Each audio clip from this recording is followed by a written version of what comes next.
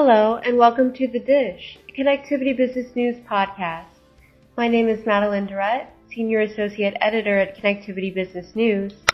And today, we're speaking with Telemaco Melia, Vice President and General Manager at EchoStar Mobile. Telemaco, thank you so much for joining us today. Thank you. Same to you. So, EchoStar Mobile announced a collaboration with the Things Industries for hybrid satellite and terrestrial IoT device connectivity across Europe. Would you elaborate on each company's role in this collaboration? Sure. So good morning, good afternoon, everybody. The work that we announced at the Things conference is reflecting the work that we started to do already few months ago on integration of satellite network with terrestrial. So the Things Industries is recognized as one of the largest ecosystem for LoRaWAN technology when it comes to providing connectivity to enterprises.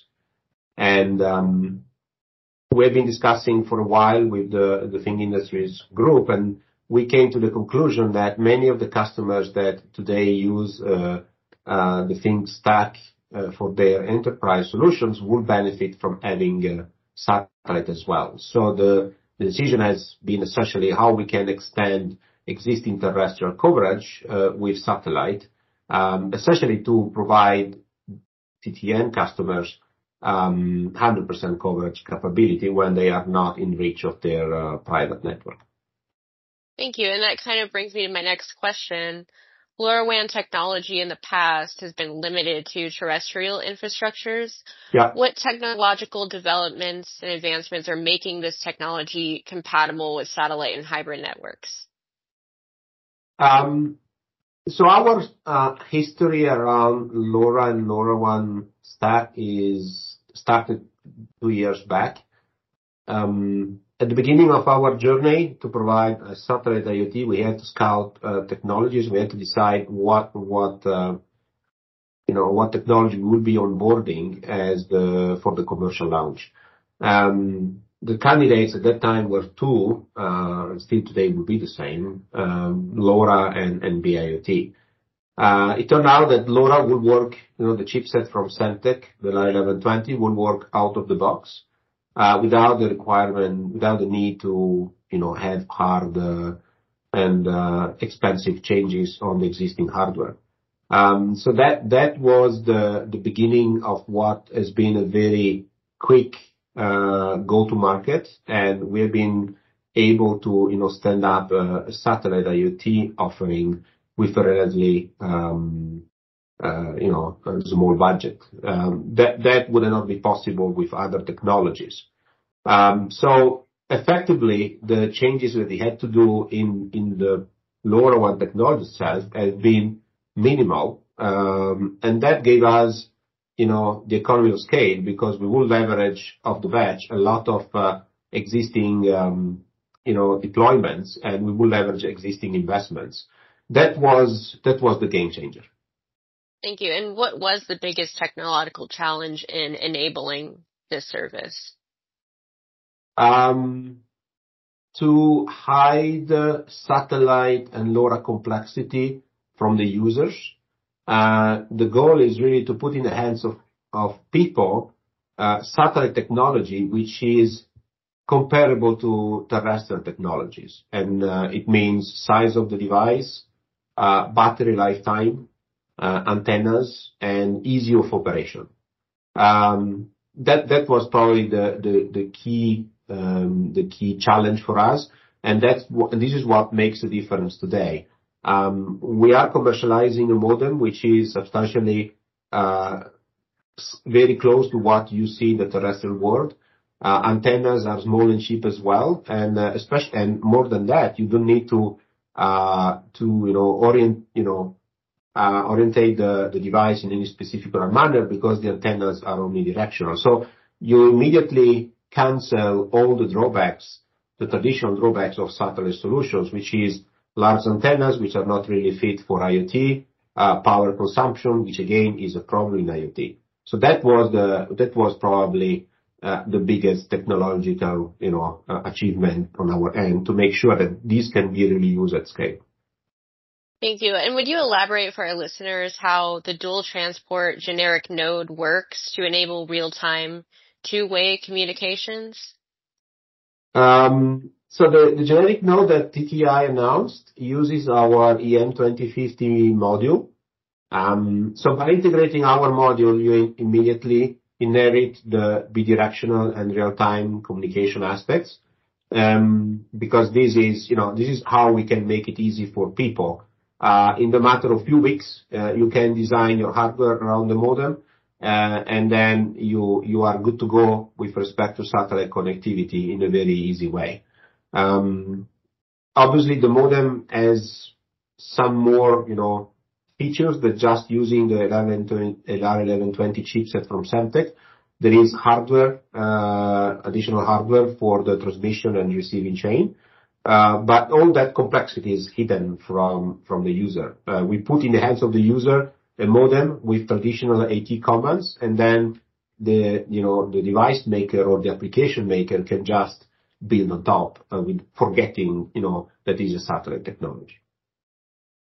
And what does this kind of capability mean for businesses in terms of their cost savings or the added efficiency in managing their business? So today we are providing technology in a way that is very similar to what people are used to seeing in the terrestrial world. So for them, integrating satellite is no more expensive than integrating terrestrial. And then the second step has been bringing terrestrial satellite connectivity to a price point which is very attractive and enabling people, because yes, it's satellite, but it's not expensive. So I mentioned before, the technological challenge has been to hide the complexity around satellite and LoRa. I would say that from a commercial standpoint, the challenge was to come up with pricing plans that are attractive to people and wash away the thinking that satellite is expensive. And I think that we managed that as well. The feedback from the market is very positive, and to date we know that we are on the right track.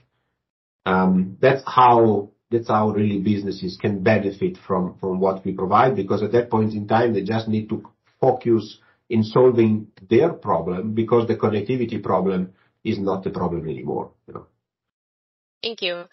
And kind of on the topic of, making satellite connectivity more similar to terrestrial connectivity, we've been seeing a lot of trending towards digitalization, virtualization, and software-defined network infrastructure in the satellite connectivity industry lately.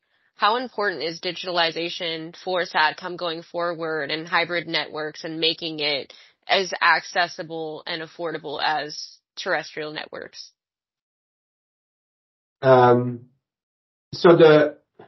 Usually satellite is perceived as a technology that will bring to you 100% coverage, which is one starting point, obviously, because there are places where deploying terrestrial networks is not economically interesting, and then satellite is the obvious solution. To date, that step, it was not obvious because satellite was expensive. So we managed to bring the satellite IoT service to a very interesting price point where people can say, yeah, but then I can just use satellite. I don't need to deploy a terrestrial network. So that's the first thing. And second, what the technology brings to you is mobility. Mobility is a clear use case when you talk about cellular networks, whether this is the terrestrial or satellite. But in the LoRa case, mobility has been always limited because it depends on the availability of the public or private network. So what we bring to the table is, a single pan-European network that can provide mobility across states, land and sea, and therefore you open up a number of use cases that didn't exist before. So it's not anymore only a story about, a problem of coverage. It's also a problem of mobility, and is a problem also of how can I provide the best technology at a given point in time? Because the module that we provide, the N2050, is dual mode. So it can use terrestrial, 868 and 915 megahertz when available, or it can switch to satellite. So we've been trying to bring the best of the worlds together. So really people that are focusing on digitalization of the business can get the best out of it without the need to say, oh, I need to choose satellite or I need to choose terrestrial. Well, you have it both in the modem. Just pick the connectivity according to your use case. And then this really speaks a lot to people doing any type of tracking business, whether this is assets, people, or other things. In critical infrastructure, they really love the technology because it's long and skinny, and then this enables things that before were not available. Anything that is environment, we are all very well aware of the climate change, and that when you provide technology and connectivity everywhere, then this speaks a lot to the people that need to monitor, rivers, forests, mountains, fire detection, for instance, is a critical use case. And then agriculture, because at the end of the day, the farmers are not IT people. They don't need to install technology at the farm. They just need to use sensors wherever they need. So these are the use cases that, from a digitalization standpoint, are really picking up. Is not exhaustive the list. There are many more, but this is what we see happening today. Thank you, Telemaco. So IoT really just solves a complex problem so that other markets can focus on solving other complex problems. Yeah. Well, that's all the time we have for today. Thanks again to Telemaco Melia, Vice President and General Manager at EchoStar Mobile, for joining us. This has been the Dish Podcast by Connectivity Business News.